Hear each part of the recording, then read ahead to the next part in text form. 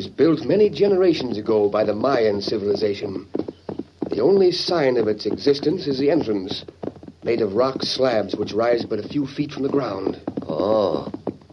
But why weren't those rocks at the entrance seen? They were buried beneath the sand until a short time ago. They were brought to light by the Master.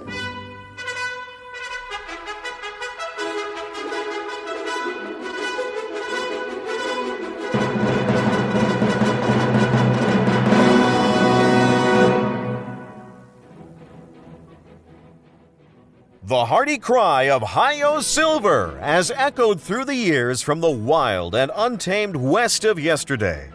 It has acted as a symbol of courage to the oppressed, a challenge to the lawless. Let us return to the west of old and thrill to another of the Lone Ranger's stories, featuring the most picturesque and colorful character ever to ride the plains and prairies.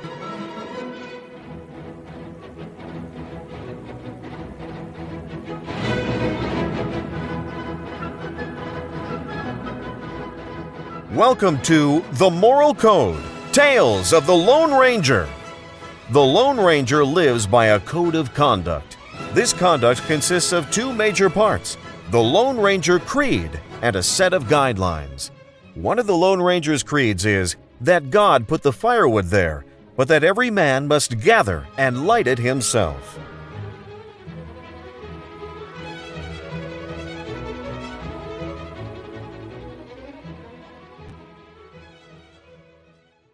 The Lone Ranger is part of the Life Podcast Network. Our goal is to keep adding shows to our network that bring you good, family-friendly content.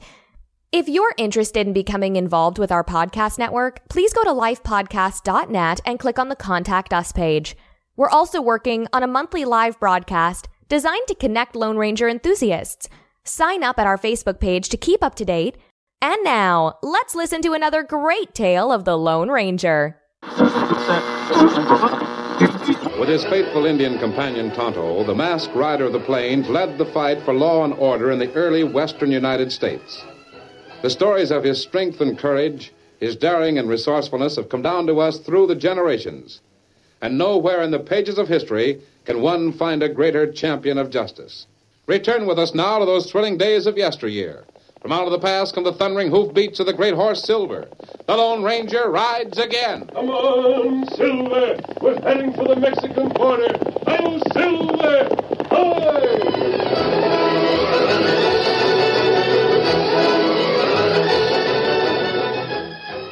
West of Texas, beyond the small town called El Paso, there was a narrow strip of land which was neither in the United States nor Mexico.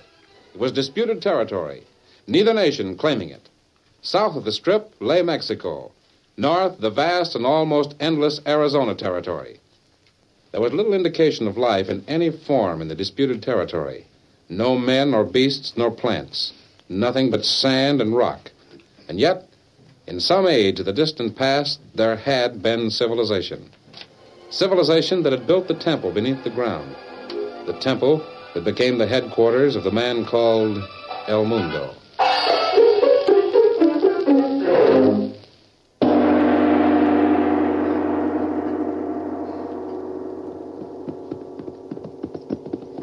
Hot. Ooh. Never knew it got so hot on the desert. The fact is, Mr. Orm, I never had no call to ride out this way until you came and told me about the Temple of El Mundo. You will not regret this journey to the Temple of the Sun. Look here.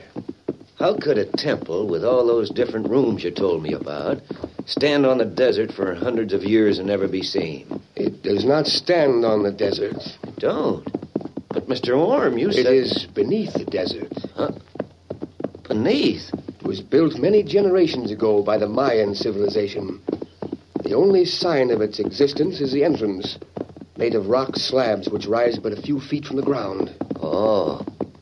But why weren't those rocks at the entrance seen? They were buried beneath the sand until a short time ago. They were brought to light by the Master. The Master, huh? El Mundo. Jeepers. And all those secrets of living for hundreds of years was brought to light. El Mundo knows all. He alone can read the messages carved into the temple's walls. Look. Ahead of you, Zebediah. Is that the place? It is.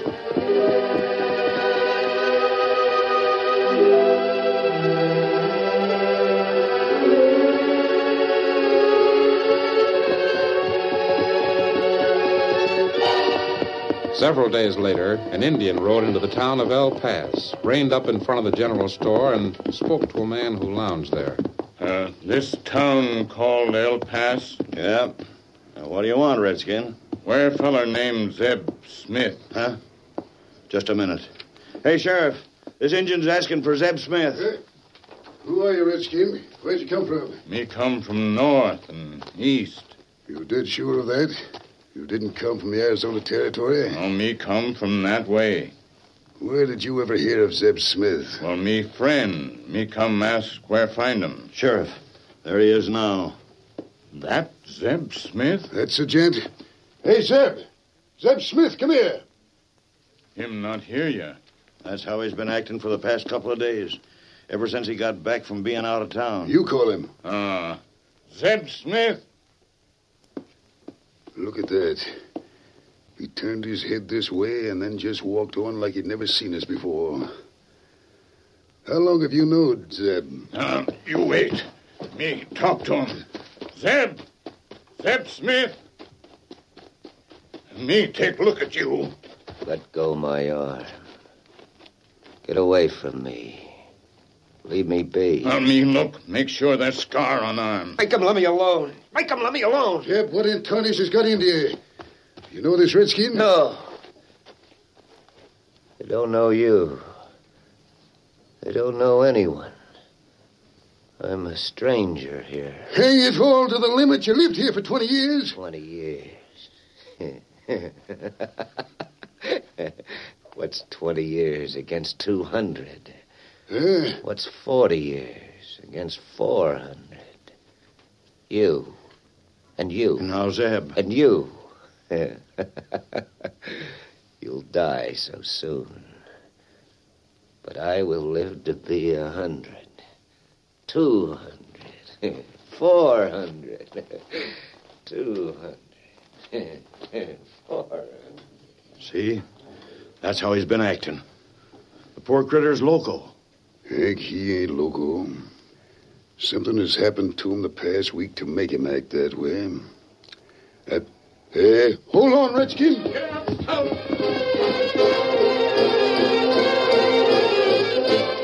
Tonto hurried to a cottonwood grove near town and reined up beside a small stream where Dan sat fishing. Oh, Scout, oh, fella, oh. Hey, Tonto. Golly, I'm glad you're here. I've been teaching Victor a new trick. Well, that good, Dan. But where Lone Ranger? Oh, he rode over to call on a fella named Saunders. The Saunders Ranch, remember? He told me to hold down the camp here. Hey, but look what Victor can do. Here, Victor. Yeah, that's it.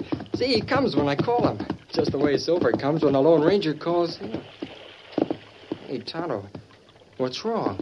Why Lone Ranger go to Saunders Ranch? Golly, I don't know. He didn't say. He just said he'd be back as soon as he could. Him come now. Me hear Silver. Oh, yeah, I hear him. And me glad him come. Well, didn't you find that fella you're going to see in El Paso? Me find him. Well, why'd you say it that way? You wait, Dan. Hey, Kimo Sabe, ho, Silver, ho, boy, ho. Oh, Tonto, did you talk to Zeb Smith? Let him not talk. There's something plenty strange, plenty bad in El Paso. I was afraid of that. I learned a few facts from Saunders. Facts about what? Now, listen to me carefully. We're up against something that's more powerful, more weird than anything the West has ever known. Oh, golly. Saunders could tell very little, but what he did tell points to an organized group that calls for investigation. At least a dozen known killers have ridden into El Paso in the past few weeks. They went through the town and into the disputed territory. And what then? But they didn't arrive in the next town to the west. They disappeared somewhere. Oh, Jiminy. That's mysterious. More than that, Dan. There have been several murders. Murders that pointed to those men. Those men who can't be found. Well, can't the law go after them and hunt them through that disputed territory? What law? No country controls that territory. No lawman can go there. Oh. Otto, Saunders said that Zeb Smith, the man we planned to call on, went there. But him come back. Me see him. Oh? Him like walking dead man. He never see anything like him. Better you go see him, and go quick. Bad storm come before nightfall. I'll start at once. No, Dan, you stay here. Come on, Silver.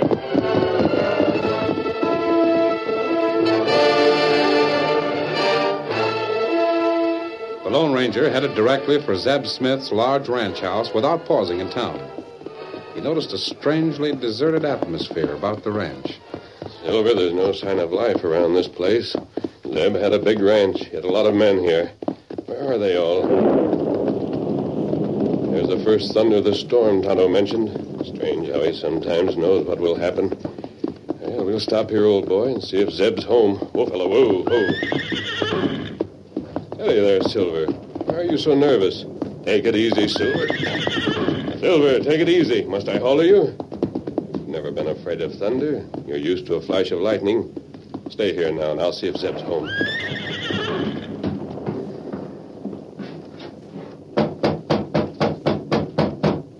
Silver doesn't act that way without cause. I wish I knew. Anyone home?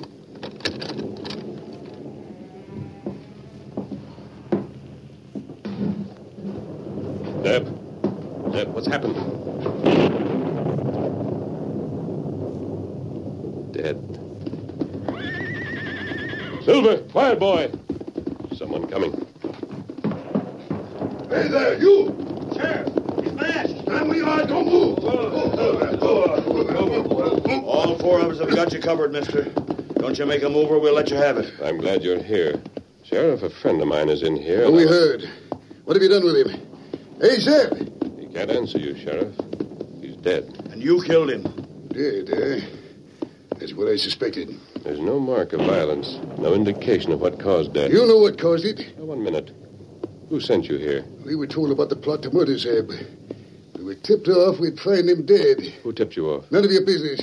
Watch him, boys, while I look things over. Make a move, stranger, and we'll let you have it. What's your name? None of your business. Take off that mask. We'll see who you are. You knew Zeb had been acting strangely, didn't you? Strange ain't the word for it. He was downright scary acting. How long had he been that way? We ain't answering your questions. You're to answer ours. There's no sign of violence about the place. Hang it all, I'd give a heap to know what happened to Zeb when he was out in the Arizona Territory with that stranger. Mighty odd change came over him. Yeah. The poor critter kept saying that he'd live to be 200 years old. He said that? Yeah. After he came back from the Arizona Territory? Yeah. Sheriff. Now, see here. Tell me one thing. Who sent you here? Well, Speak up, man. Well, it's a note, that's all. I found a note under the door of my office. But see here, doggone you, you're under arrest. I want to know why you're here. What part did you have in the things that happened to Zeb Smith? No part, Sheriff. But I'm going to deal myself a hand in the things that happen from now on. Like fun you are. Hey, why you... Hey, get off me. Let me up. Get up. He's getting away. Come on, Silver.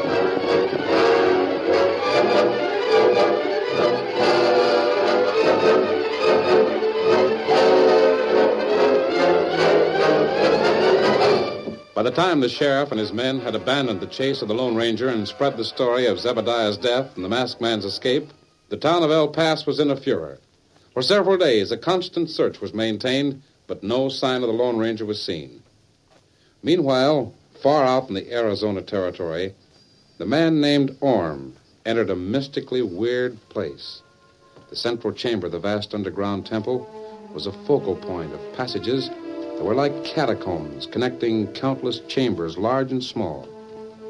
Several men with the face and manners of killers lounged about the vast place on heavy benches carved from solid stone and wooden furniture more recently brought in. I come to address the master.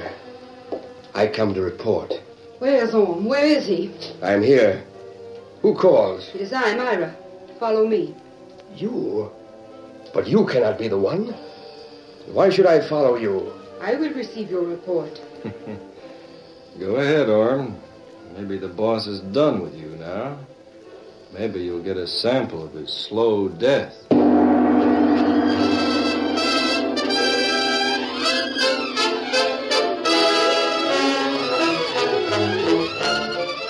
The curtain falls on the first act of our Lone Ranger story. Before the next exciting scenes, please permit us to pause for just a few moments.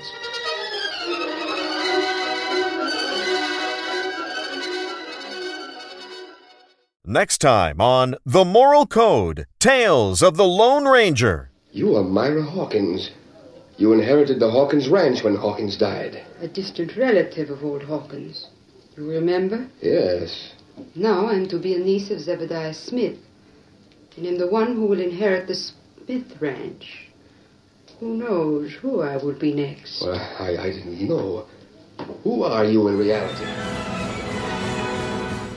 The Moral Code, Tales of the Lone Ranger, is part of the Life Podcast Network, a group of family-friendly podcasts bringing a positive message of hope and inspiration.